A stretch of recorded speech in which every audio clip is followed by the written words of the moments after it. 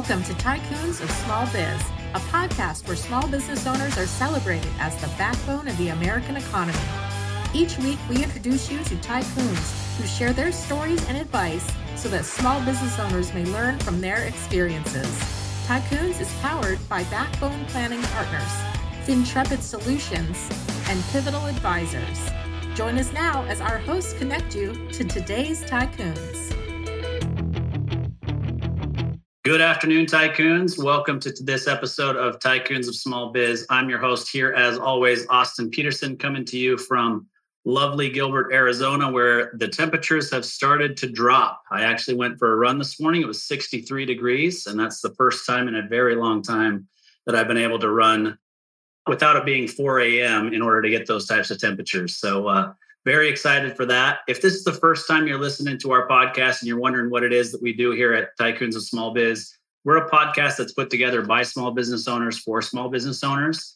And really what we do is we take an opportunity to highlight the small businesses throughout the country who are doing great things that are really the backbone of the American economy. So with that being said, we definitely have a tycoon of small biz on the program with us today.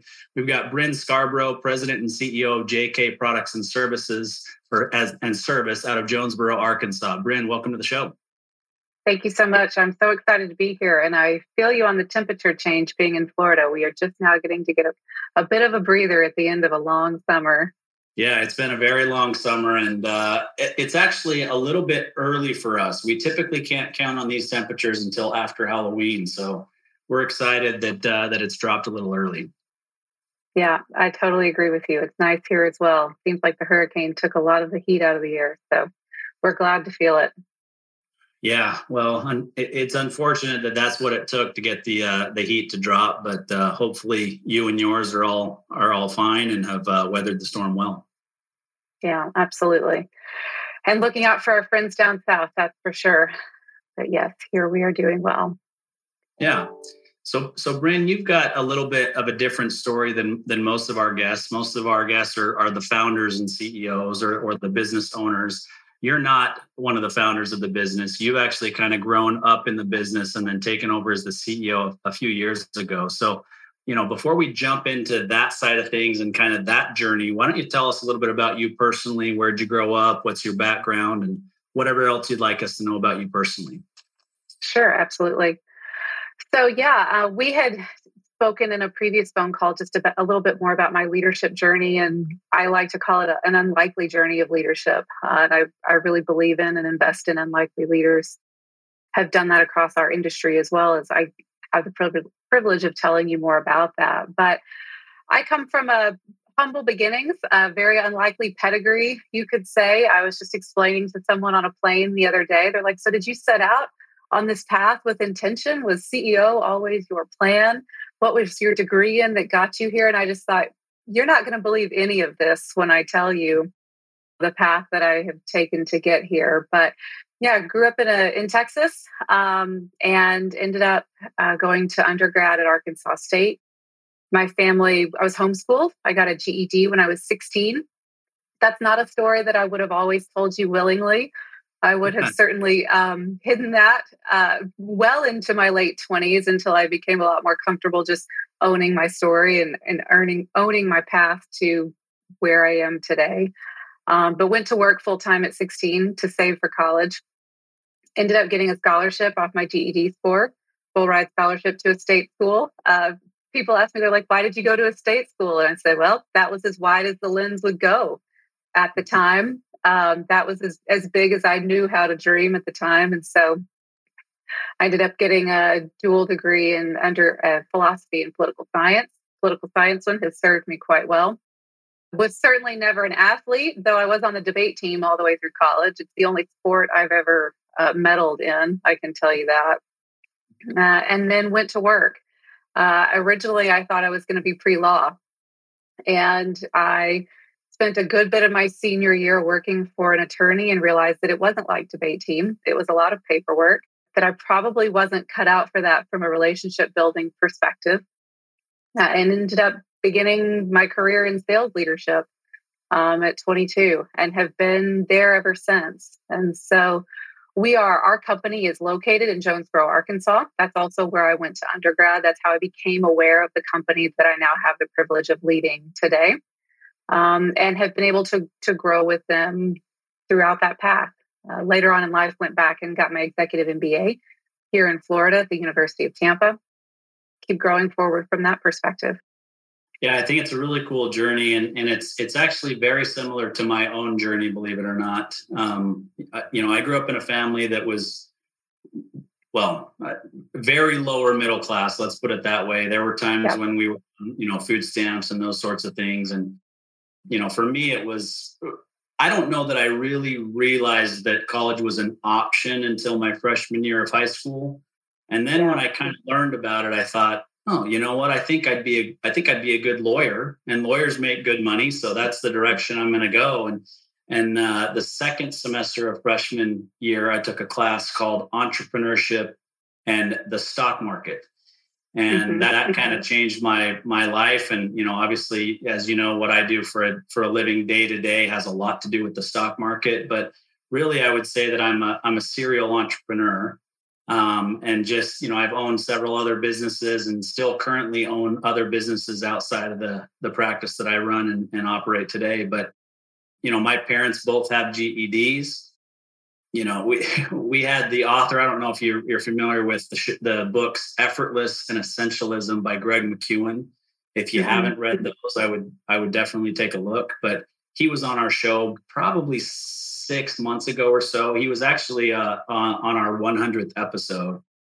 His kids, so he lives, a stone's throw from here. I mean, I could hit a 9-iron and probably hit his house. And his kids are all homeschooled, and they all kind of get their GEDs about 16 years old, and then head off to university. And so, a lot of tie-ins there from your background. But I think the biggest thing that I pick up from that, which is similar to somebody that I heard speak last week at a conference. Her name's Allison Van Hooser, another one that you should look up if you're not familiar with. But she grew up in Western Kentucky or maybe Southern Kentucky. And, she has that very deep Southern, accent when she speaks. And I think people kind of prejudge her a lot of the times with that. And she's similar to you. She's got the long blonde hair. And so there's another prejudgment that kind of comes into that sometimes as well. And, she just talked about her unlikely story. She grew up with parents that were just, her mom took off, her dad was there, but he was addicted to drugs. And there was, not a whole lot of food in the house, but it puts something in you if you can kind of bottle it up and you have other people who kind of step in and give you a hand up at times. It can really lead you to being a fantastic leader, which is what I'm obviously seeing with you.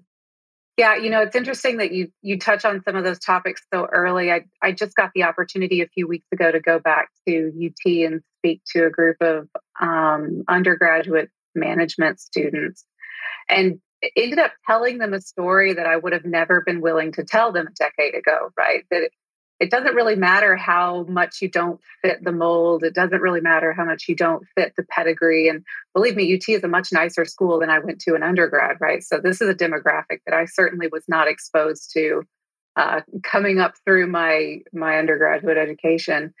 The transparency of the group. I mean, the professor came up to me afterwards. He's like, they needed to hear that so badly that this path, whatever path that they're on, can be fine and it can look different than whatever it's supposed to be, whether it's the degree, whether it's the pedigree, whether it's, knowing from the time you're 18 years old that you're supposed to be going down this path. But yeah, the prototypical archetype, if you will, I really follow Sarah Blakely closely, and we talk a lot about needing female mentors in the space, needing executive level female mentors in the space. There's just a vacuum when you get up into that level. And, there's an incredibly high value in, if your ego can handle it, being underestimated, because it just leaves you in a position where people really can't predict what you're going to do next. They routinely underestimate what you can do from a performance perspective, and it leaves you in a very, very strategic position. It's hard on the ego, but if your ego can handle it and you can keep moving forward in spite of that, it is quite an interesting position to find yourself in. And believe me, I found myself there plenty and continue to on a daily basis. Yeah, I'm sure. And, I think I deal with that a little bit less because, if we call a spade, I'm a middle-aged white American male, right? And so people kind of look at me and expect a certain level of success a lot of the times, which is kind of unfortunate because if they truly knew my story and where I came from, and I don't mean to minimize at all my parents. My parents are fantastic people. My father unfortunately passed away in August. And so, that's left a void in my life because he truly was a great person and taught me a lot of really important life lessons. But financial success, business success, an understanding of certain things that didn't come from my dad. That came from other people in my life, and then me being willing to put in the efforts and the work to get there. Right. So much so that when, I got my associate's degree first at a community college, I guess is what you'd call it in Southern California.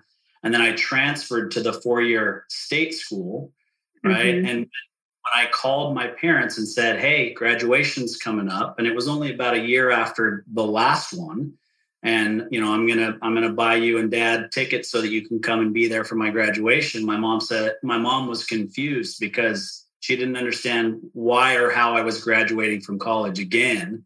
And then you throw the MBA on top of that, and her mind was just complete. Yeah, I totally understand that perspective. It's I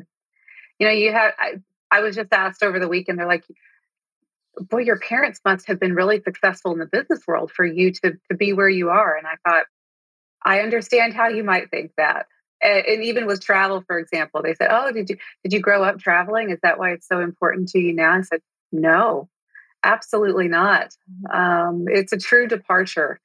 And it really is, it's paving a way. And while I might not make those same decisions again, the level of resourcefulness and I guess some naivete, right? You're naive enough to say yes and try and to take responsibility for certain things. You don't know enough to know you can't do it. Really, honestly, the more I advance in my career and the more experience I have, I realize that sometimes that's really the difference. You're just willing to give it all you've got and try, and you don't really come in with any knowledge. My MBA taught me a lot about that. It taught me a lot about imposter syndrome, honestly, as well, because I was by far the youngest in my cohort by at least a decade. And I even told this story the other day. I kept expecting someone to come in and tap me on the shoulder and be like, I'm so sorry, we've made a mistake. You're not actually supposed to be here. Because I eked in on the experience, eked in on the timeline. And I'm sitting there at the time, and this was 7 years ago when I started, but I'm sitting there at the time with C-suite executives that I'm just blown away by. And the opportunity to literally on an eye for eye level, not pit myself against, but run in parallel with them, compare and contrast what I was able to accomplish. It was really a game-changing experience for me. Because at the end of the day, I came out a lot more confident and aware of my own skill set, but then also realizing that, yeah, absolutely, it had a lot more to do with just what I was willing to try and take responsibility for. I realized I was doing that a lot earlier than probably others in my space. Maybe because I didn't know better. I didn't know to doubt. I didn't know I couldn't. And as it turns out, I could. But yeah, I didn't know to doubt. I didn't know what was possible and what was impossible. And I think that's part of it. We learned a lot, especially in the last few years. We were, as leaders, it's opening and closing businesses, predicting and protecting employees, that type of thing. People are looking at us like we know something that they don't. Like we have some sort of access to information that they don't have, or like we get it early, right? And have time to process it. We get all that information at the same time. We're just willing to do something with it, and sometimes fail, and fail really publicly, and pivot and make corrections and move on from it. And I tell my team all the time that sometimes I think leadership is as simple as being willing to fail publicly and let other people learn from it, and then get up and try again, because you'll never stop.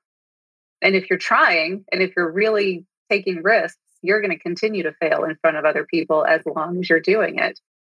it's a big difference, I guess. And I didn't know that as a young person. I thought as a young person, everybody wanted this. That's why wouldn't they? Everyone wanted the opportunity to have responsibility for a big project or a company or whatever. And that's not necessarily true. But yeah, it's an interesting process. Yeah, it is. And I think that's an interesting perspective. I mean, the imposter syndrome aspect, I mean, I've been in different groups throughout my career, and, I'm in a Vistage group right now with some other business owners, and we had a guest speaker come in that works with high level executives specifically on the coaching and therapy and, mental toughness type of things. And he talked a lot about imposter syndrome. And it was one of those where I'd never had anybody put a label on it, but it was something that I knew was inside of me, right? I mean, growing up pretty darn poor, coming from a family that, didn't necessarily even fully understand education, to now rubbing shoulders with people who are highly educated, managing money and businesses for people who are very, very successful. And you just feel like you kind of don't belong sometimes, right? Mm-hmm. And even more so, I mean, my MBA was at an upper tier program, let's put it that way, right? And so, I go through the process, and I decided pretty late I was going to do it. Took the GMAT without any kind of studying whatsoever. My GMAT score was kind of middle of the road. It was in that average space for the people who got in. And then I go through the interview process, and the person that I interviewed, the professor I interviewed with, said, I just don't think this is going to be a fit for you. And he kind of honed in on one semester, maybe 2 semesters of my undergrad, and some grades that just weren't so great.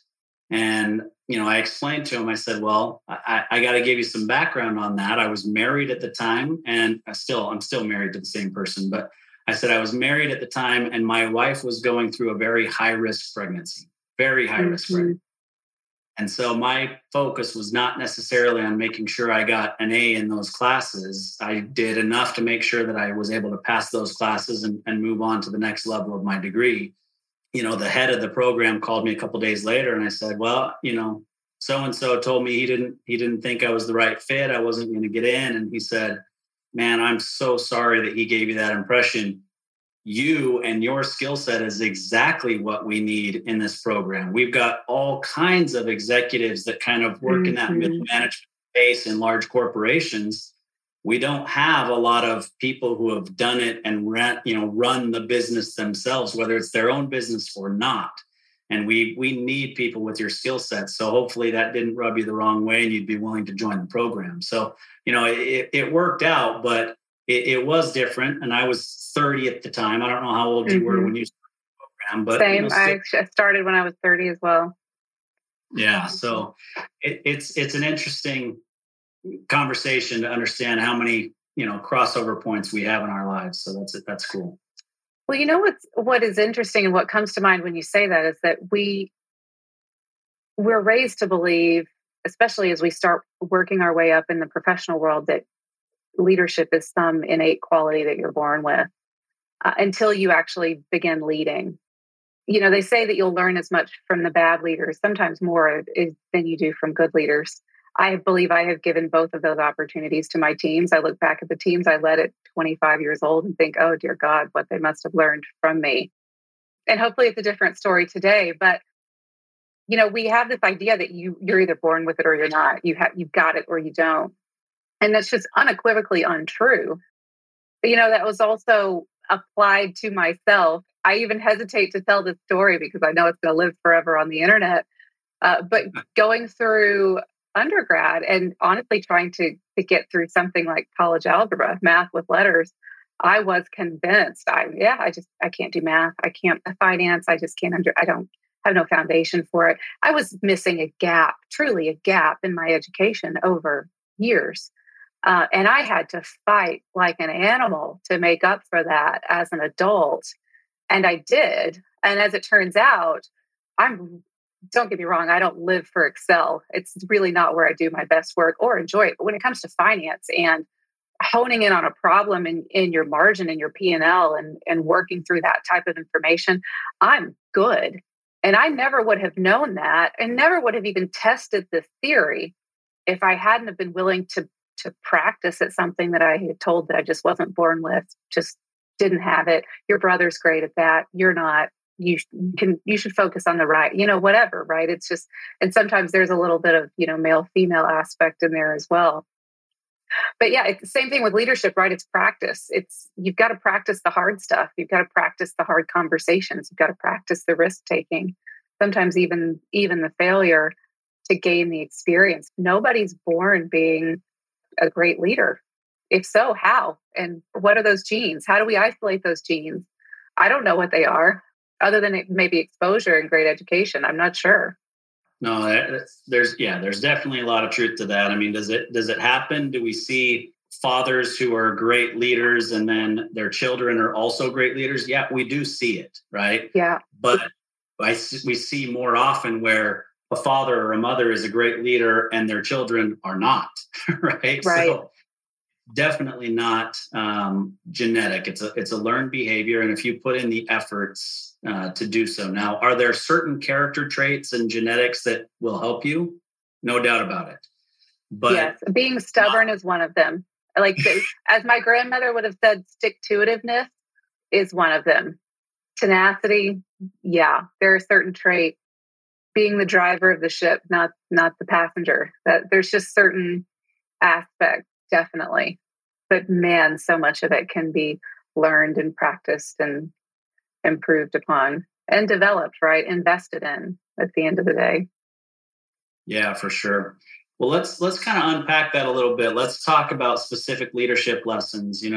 I think everybody kind of talks about leadership lessons through COVID or things that you've kind of learned since and through COVID and kind of what are you still learning? So if you want to take that side, great. If you want to just talk about leadership in general and lessons you've learned, either one is great with me. Yeah, I love how with the current economic news going on, we act like, we're somehow on the other side of whatever COVID is. We're not. We just need a new name for whatever we're dealing with now, whatever this non-normal situation is, because we're not going back to whatever we used to know as normal. And I think that was one of the first lessons and the lessons that conversations I've tried to make very common among my team is that there's no normal to return to. This is where we live now. This constant mental flexibility, adaptability, making a plan and then pivoting your plan, not getting too emotionally connected to an outcome, controlling your controllables. And I know that all sounds really generic, but gone are the days where you set a budget and 12 months later you can still use that budget and it still makes sense, right? Because there's so many variables that are changing on a daily, weekly, monthly basis. That's definitely one of them. I feel like we never really stopped, even though our language and our verbiage around the process makes it sound like somehow we're done with COVID, done with whatever it is. We're not, from a leadership perspective. The lessons that really continue today, everyone saw a lot of volatility in their employees. They saw a lot of turnover happening. We said the entire time, what people are carrying in with them to work, the backpack's gotten heavier. So what people are bringing with them is much heavier. We've got to be cognizant of that, but people are also making decisions based on that, and we don't have control over it. We still see that today. It's gotten better, calmed down, but what it's left us with as an organization is constantly reinforcing the front line and making sure that frontline employees, process for educating and re-upping frontline employees is as streamlined as possible so that we're not vulnerable to turnover risk or as vulnerable as we were before. And then this commitment to education, in the past and in the far past, which is 2019 right now, this is like a generation ago because we've been through so much trauma since, you kind of went through this. You had this idea of cycles, employee education cycle. Like you were onboarding for a little while and then you were done because you were done. You weren't educating all the time. You weren't onboarding all the time. And I think, even though we're an organization in the US of around 80 people, everyone I talk to, from 15 employees to 1,500 employees and beyond, that education cycle never stops now. We are constantly reinvesting, and that's a top-down perspective. It takes a lot out of your leaders, and so you also have to make sure, and what I've learned is that I have to make sure that we're constantly reinvesting in our leaders so that they have something to pour from, because they are constantly training, constantly reaffirming processes, constantly giving information that they might have just given a few weeks ago, and reinforcing and reinforcing and reinforcing. We really are having to come back to what we believe to be tribal knowledge, because our tribal knowledge in most industries has gotten much shallower.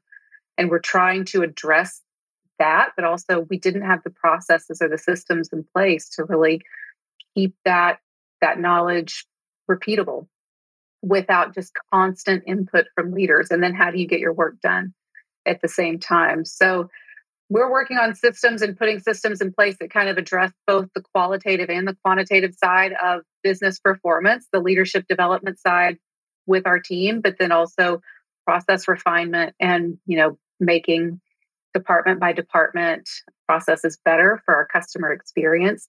And we just learned that there's really two sides to that coin. You can make a process great, but at the end of the day, if you're not teaching leadership skills, it's only going to go so far. And vice versa. If your process is broken, you can be a great leader, but you can't get people through your sales cycle, and your customer experience isn't going to be good. And so both take an intense amount of focus, and our leadership team spends an intense amount of time. I can say that's probably the most, other than supply chain issues, other than variability on freight time, water time, that type of thing that we're all dealing with. I think as leaders, that's what we're spending most of our time on, is trying to reinforce stability in our teams. And then how do we reinforce that level of just psychological, I don't want to say safety, because that's a different context, but the psychological confidence of an employee that's only been there 2 months, but knows where the answers are, can find the answers, and can speak confidently to their product, to their division, to whatever problem they're trying to solve. Because it frustrates customers, right? They're dealing with a set of employees that's probably on average much younger and much greener than they were in 2019. And we're all dealing with it, regardless of industry. And everybody's addressing it in different ways, but I know we are all working hard on the problem.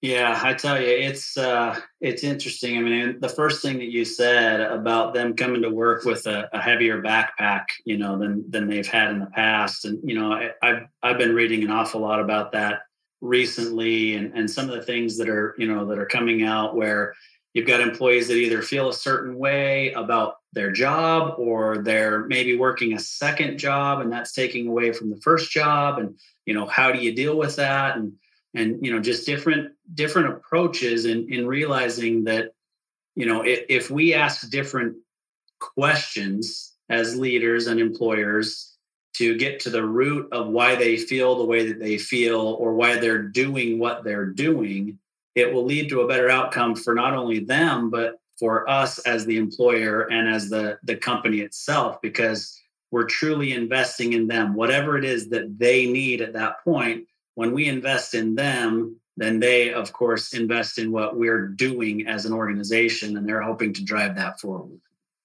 Yeah, it's interesting you say that, because we have, during the worst of COVID, we were kind of in emergency response mode.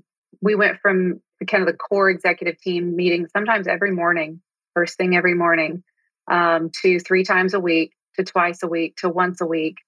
And then by the beginning of last year, we were finally able to, thankfully, we recovered from a sales perspective in a really healthy way, earlier than some other industries did. And we were able to kind of grow our leadership team beyond the bandwidth of just emergency response, of just putting out the next fire. But what I also realized, and what the rest of the team realized, is that it took a real active and intentional shift to leave that decision-making process and to leave that day-to-day mindset of where's the next fire. We had gotten out of the mindset of how do we lay the foundations for the next 18 to 24 months of growth, and make decisions in that way, to what's the thing that the employee is screaming about today, or where's the squeaky wheel, or what's burning down the house. And that took some time as a leadership group intentionally and actively exit that mindset. And once we did, we really reestablished our own. Really, it's a leadership group for anyone in our organization who leads other people. Anyone who is responsible for feeding or managing others is a part of our core leadership team and it's very qualitative. For some people, it's very woo-woo and out in the woods. We read the books. We do the leadership development. We have a safe space where people can talk about, listen, I have this issue. I don't know how to deal with it.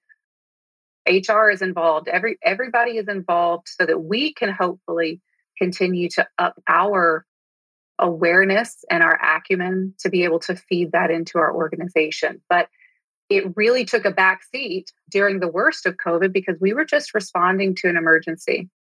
We did not shift back into this growth and development mode naturally. It didn't happen by chance. It happened really by kind of ripping the Band-Aid off and say, hey, guys, we need to start working on some of these processes. We need to work on our customer experience. We're coming back to leadership development intentionally. And that was a top-down initiative. It really came back to like, what am I focused on? What is our core team of executives focused on? And then our group of managers outside of that. In fact, just today, we kicked off our first total company lunch and learn, which is solely focused on individual development around our core values.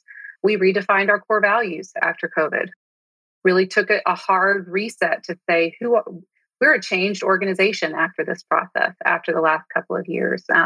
And who are we today and what do we stand for?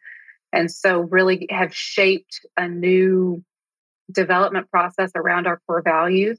And knowing that, but the leadership team had to be aligned first, right? It had to be something that, they were able to speak to and live. Otherwise, what's the point? It has to be, led from the top and it has to be lived from the top, most definitely. But it takes time and it takes a lot of emotional input and effort. And sometimes at the end of your day, that's the last conversation you want to have. Sometimes it's easier just to, work on the process and not the people. And I understand that, but it's a space where we have to go back and actively reinvest after exiting kind of COVID response mode. Yeah, I mean, and here's the thing. I mean, in your organization specifically, I'm sure that you're still dealing with fires, whether it be supply chain issue, whatever the case may be. So that those fires still have to be dealt with. Yeah. But if you constantly stay in that mode, you'll never get back to what's going to take you from here to here, right? So right. I think it's an interesting thing to look at. And obviously, I think there are plenty of businesses out there who aren't realizing that, okay, I've got to start to focus on the future now, in addition to the fires that I continue to have to put out. Yeah, it wasn't easy. I mean, we had to have some tough conversations. And none of my leadership team is on here today. Maybe they would be a better frame of reference to give this information. I hope that we struggle well together. I hope that I think we do. We put a premium on being able to have regular and difficult conversations respectfully, but you can get out of practice really quickly. It's one of those things that if you do not actively engage in it and do it intentionally, it can just fall off the desk because it is the last thing you want to do at the end of the day. We had to pull the Band-Aid off on certain things and just say, and I'll give an example. This is one that we really didn't love starting out, but we needed to go back to our customer experience division by division. We are a capital investment product. And so when people invest with us, they're buying a product and keeping it long-term, which means they have a relationship across multiple divisions in our company, a long-term relationship. And so we really needed to go back and focus on kind of that handoff between divisions instead of just tossing the fire or tossing the issue from one department to the other. I heard an analogy the other day about it being a relay race and how smooth is your handoff to the next runner behind you or are you just tossing the baton over your shoulder and running away? We had some issues to address. And so, but we had gotten out of the habit of having time, and we still don't. Time is relative. Time is where you make your priorities, I think. But we'd gotten out of the habit of kind of digging some of these things up from the root instead of just handling the surface fire. And so I had division leaders go back and literally pull up their cringiest, worst examples of customer service from the last few months and just bring them all. Bring at least 5 examples. 3 wasn't enough. 3 wasn't enough to get my point across. You needed like at least 5. And at first they're like, I got so much justification. I got so much kickback, so much. I'm not really sure what you're talking about. My team doesn't do that. We don't have that problem. And I'm thinking, so then I put a list of like red flag issues together. Like if you're not aware of any customer service issues in your department, red flag. If you have not seen communication going through to your customers in the last few months, red flag. And it took a while to even say, like, to re-engage in this space. And so now, at least as we're re-engaging in conversation, when these things come up, even though everyone hated that exercise, they're willing to just say, hey, this happened in my department. This was a great opportunity to learn. And there were multiple points where the process broke down and we could have stopped the problem. And we still have work to do. We still have painful work to do. But people are at least used to the pain again.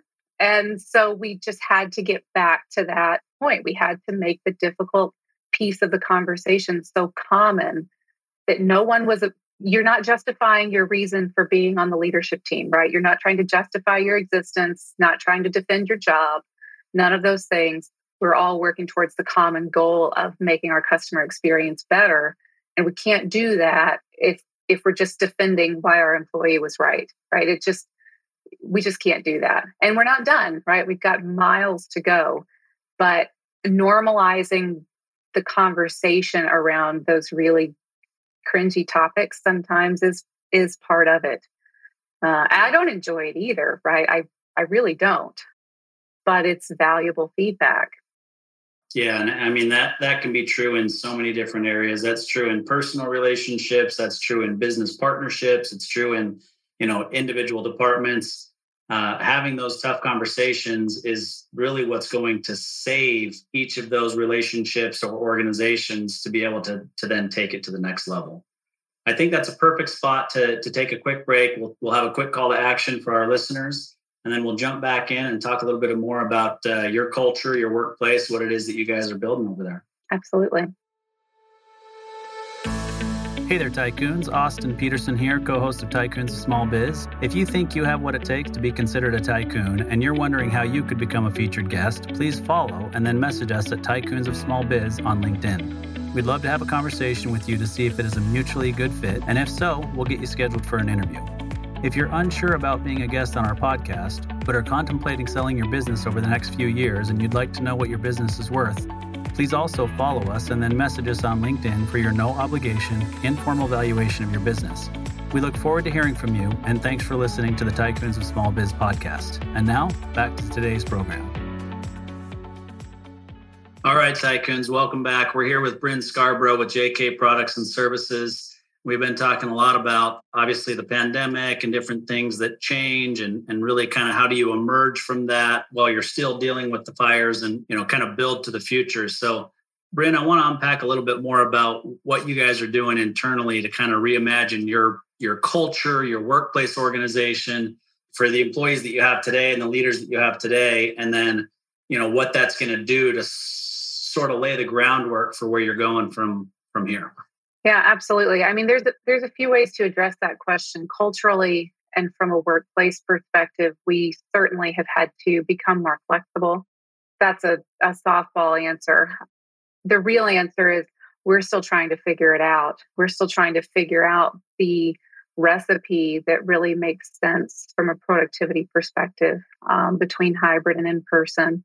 We have certainly grown our remote workforce. Pre-pandemic, we were probably, 80-20 remote. I've been remote for 7 years. Once I started working my way up into leadership of the company, it no longer made sense for me to be in rural Arkansas anymore. It's a great place to be during a pandemic. We were really able to avoid some of the more difficult issues that some areas of the country went through, there's no doubt. And so now we're probably getting close to next year, probably 50-50 remote and in person as we're also growing our national footprint. During that time, we have also switched from a distributor base to a direct-to-consumer sales model. Those processes were already in place before the pandemic. Obviously, we didn't know COVID was coming. We knew that it was a business decision that needed to take place for our customer experience, for the customer relationships that we had been growing over time.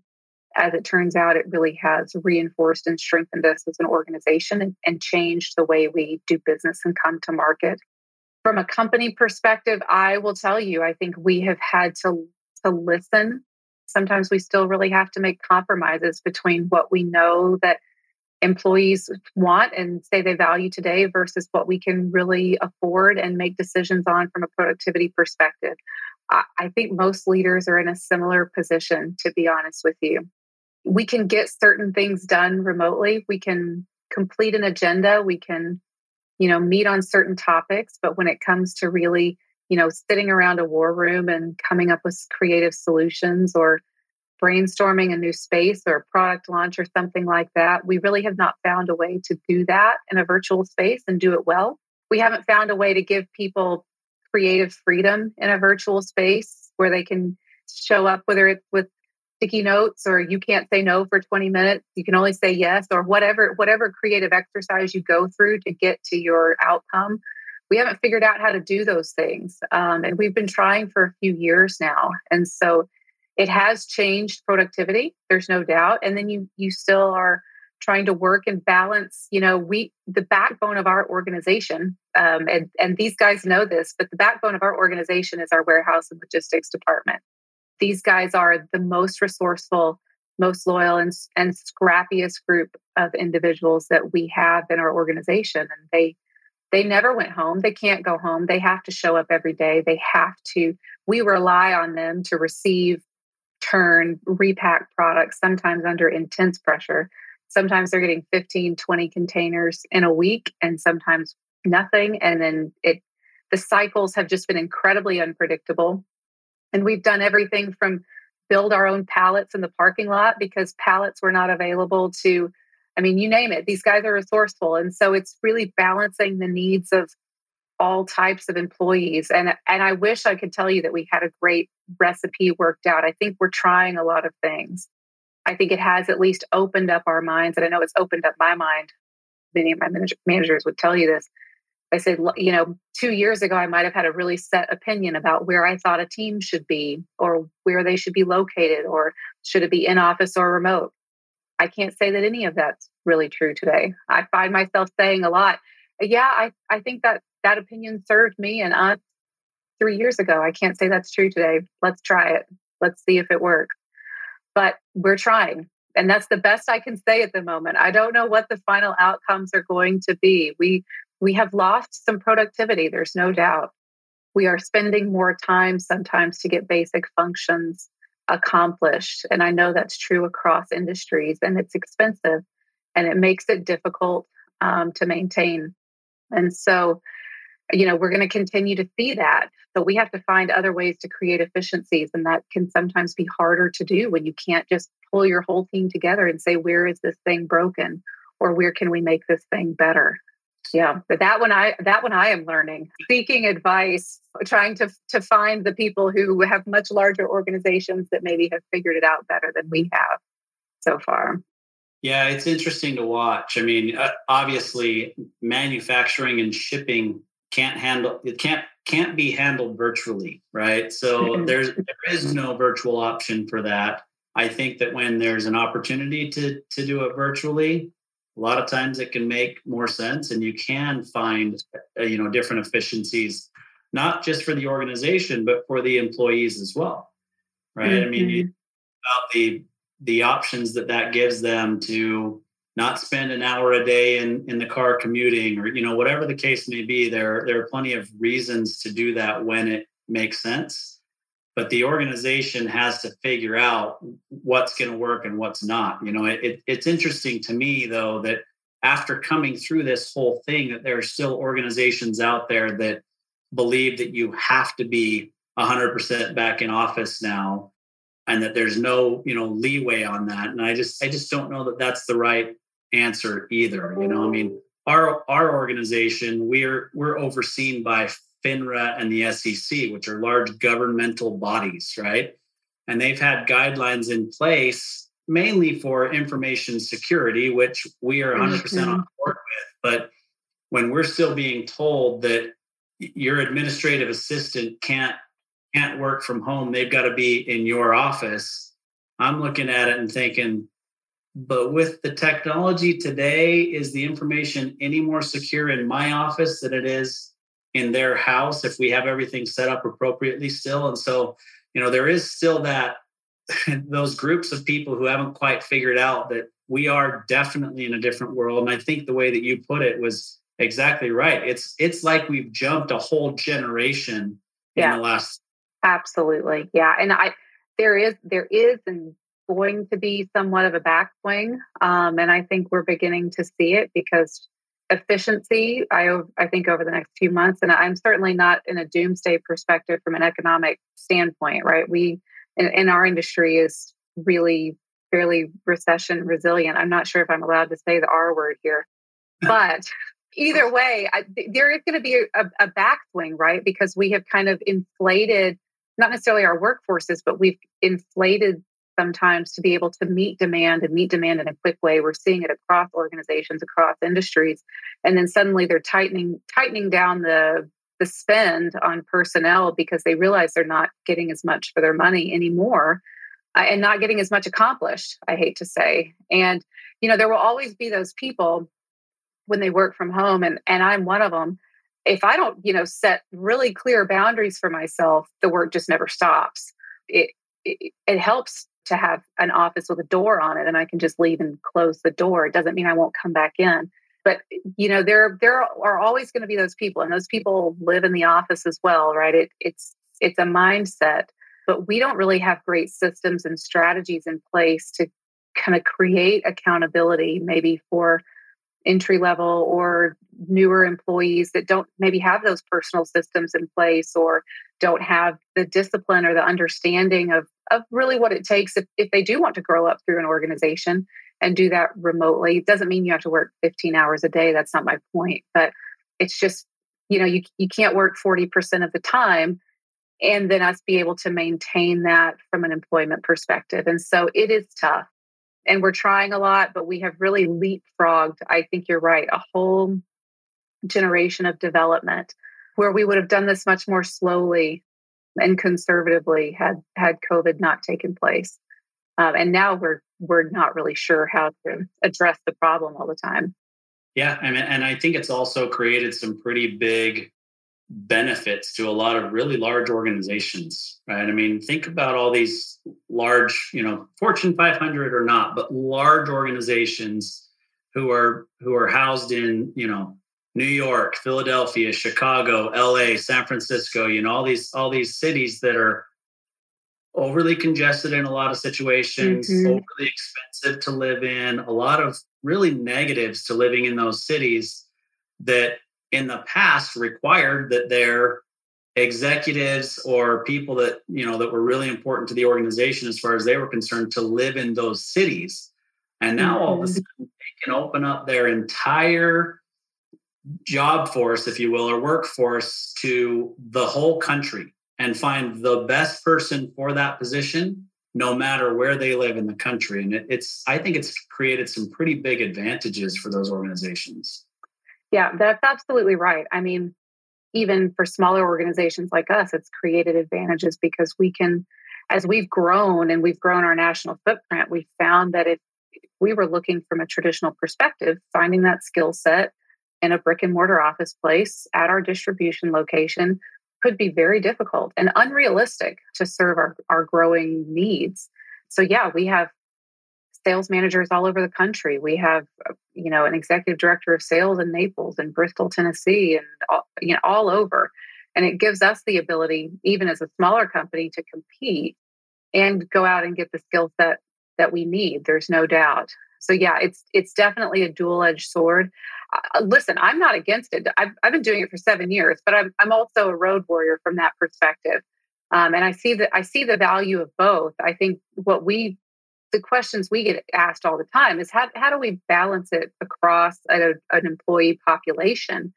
that has very different job demands across roles, has very different expectations, meets a very different need for the organization depending on what they do. And that's really hard to do. There's no blanket policies, right? There's no one size fits all handbook policy that makes that make sense, is what we found. Yeah, neither one of us took a class in business school about remote workforces. No, you are so right. And even at that time, I think at least 30 to 40% of my MBA cohort was probably working remote, at least part of the time already. But yeah, you're right. It has changed so fast. Yeah, it's an interesting road to go down. But, we're running tight on time. But you said something that I feel like I have to ask you about and have you talk about the strategy that you guys employed and why you did it. And you said that you guys made a shift from a distributor setup to direct to consumer. So what was the strategic reasoning and what did you guys do specifically to pull that off, and how has it benefited, and what have the difficulties been to transition? So I'll give you the crackerjack version of it. So it for us, meaning our core competency really comes from, we serve commercial investment equipment in the tanning, red light, and water massage space. And the types of businesses that we serve are gyms, tanning salons, and spas. Over the last 10 to 15 years, those businesses from a national franchise perspective have really grown up, and franchising in general has really exploded, as we all know, in the US, in the last 2 decades. It is the land of the franchise. If you look in other places around the world, the US is just by far and away ahead. And I think COVID has even accelerated and put more fuel in that tank for people to want to buy into an organization for resource availability and those types of things. And so what we had found, we were a family-owned organization up until about 2018. In 2018, we were bought out by private equity. We really went through a professionalization of the company at that time, had a lot of great opportunities to kind of reimagine and reposition ourselves as an industry and as a manufacturer as well. And with that came the opportunity and came the real need to reposition ourselves with our customers as well. We had national accounts that were growing up and growing at a rapid pace that could no longer be served by any distributor or their territory. These territory lines had been drawn in the 80s and 90s when the industry was completely different than it was today. And it also had, as we know, from a direct-to-consumer perspective, and when you're spending sometimes multiple hundreds of thousands of dollars with us to create a business around your salon, spa, gym, you name it, people aren't going to put up with a lot of reputational damage or service interruptions when it comes to that type of spend. Now, that's not to say anything bad about that business model, but what had happened is we had outgrown that business model and it had created barriers between us and our end consumer and our ability to do a couple of things. Our ability to control the brand experience and control the experience of our customer with our brands and introducing new technology and how that technology came to market. And then also controlling and being able to create pricing integrity across all markets across the entire country. There was an increased need for that because you would have a single customer that would have locations in all 50 states. And so they were quite well aware of the variances between pricing from various different networks that we were selling into, right? You couldn't maintain the pre-Amazon mindset where people couldn't price shop from one provider to the next. They couldn't compare the level of service they were getting. And so it really just became time for us to start the revolution, I hate to say, and move that forward. Strategically, that came from an intense level of legal planning, making sure that we could, these were old neglected contracts that had been out in the universe for a long time. They needed to be updated. And really to work that took about 3.5 years to really transition through that process and to transition through that process successfully. Yeah, I'll leave it at that. It was an intense, it's kind of like the last 3 years since COVID. I probably got like 35 years worth of education in that 3.5 years. when it comes to just the price of peace versus the price of war, and when do you make those decisions and how do you engage? And absolutely, the decisions that we made are what have reinforced us to come out of COVID stronger and with a better market position, and also to protect the core company during something like a pandemic, which we would have never known was going to happen, because there is no way we could have maintained an additional layer between us and the customer during a pandemic. It's not possible. But then as a result of that, kind of, once you leave the battle behind, what it leaves us with the ability to do is to use this national infrastructure that we have and that we've established over time to now expand beyond our core market into, and when I say core market, I mean traditional tanning equipment, expand beyond our core market into deeper red light portfolios, water massage, automated wellness equipment that really has become incredibly important in a post-COVID world where people are looking to give very high value experiences, but also trying to reduce their personnel vulnerability. And we really provide products that are incredibly durable and run very consistently and run with very little interaction, meaning we're not requiring an esthetician. They're not a therapeutic application. It's purely wellness based. And so an operator can run a lot of our equipment with, minimal staff. And so it kind of solves that problem of not only staffing vulnerability, but also in some ways kind of, let's say, travel vulnerability, those types of things. We give you that moment of rest and relaxation, even though you might be choosing to make cuts or somewhere else on your nails, your hair, something like that when it comes to how you're spending your money. So yeah, it's been a long process and one that certainly was a learning experience, but as it turns out, it was essential for us to be able to not only move our customer experience forward, but then also just to continue to grow the types of services that we're able to offer to our customers in a consistent way. Yeah, it's a perfect example of a really hard decision that leaders sometimes have to make and live with the consequences, right? And luckily for you, the consequences were very, very positive, but that's not always the case. Yeah, absolutely right. So many lessons that don't need to live forever on the internet, but so many lessons. And it has, at the end of the day, we could have never known what it was preparing us for and how it was kind of shoring up the organization, not only from a financial perspective, but just from a value perspective as well. Knowing that now, would I absolutely repeat the process? Yes. Would I look forward to it? No. Like I said, intense learning. But yeah, sometimes that's what it's about. This is another season of intense learning. I don't think we're done for a while. We're really taking the experience of sometimes multiple careers and condensing it over the last few years. And that theme seems to be continuing. Yeah, no doubt about it. Well, Brynn, I could talk to you for hours, but we've come to the end of the hour that we've allocated for this, and I've really enjoyed the conversation. I've learned a lot. I enjoy your personality, the way that you convey messages, and I think your company is very lucky to have you as a leader. Well, thank you so much. At first, I thought, oh gosh, how are we going to fill up 60 minutes? But you are right, it has flown. So I hope it is interesting for your listeners as well. Yeah, I'm sure it will be. Thank you very much for being here, and we'll stay in touch. Absolutely. Thank you so much. You've been listening to Tycoons of Small Biz, a podcast for small business owners by small business owners. Join us every Tuesday at 1 p.m. Arizona time for an introduction to another great tycoon.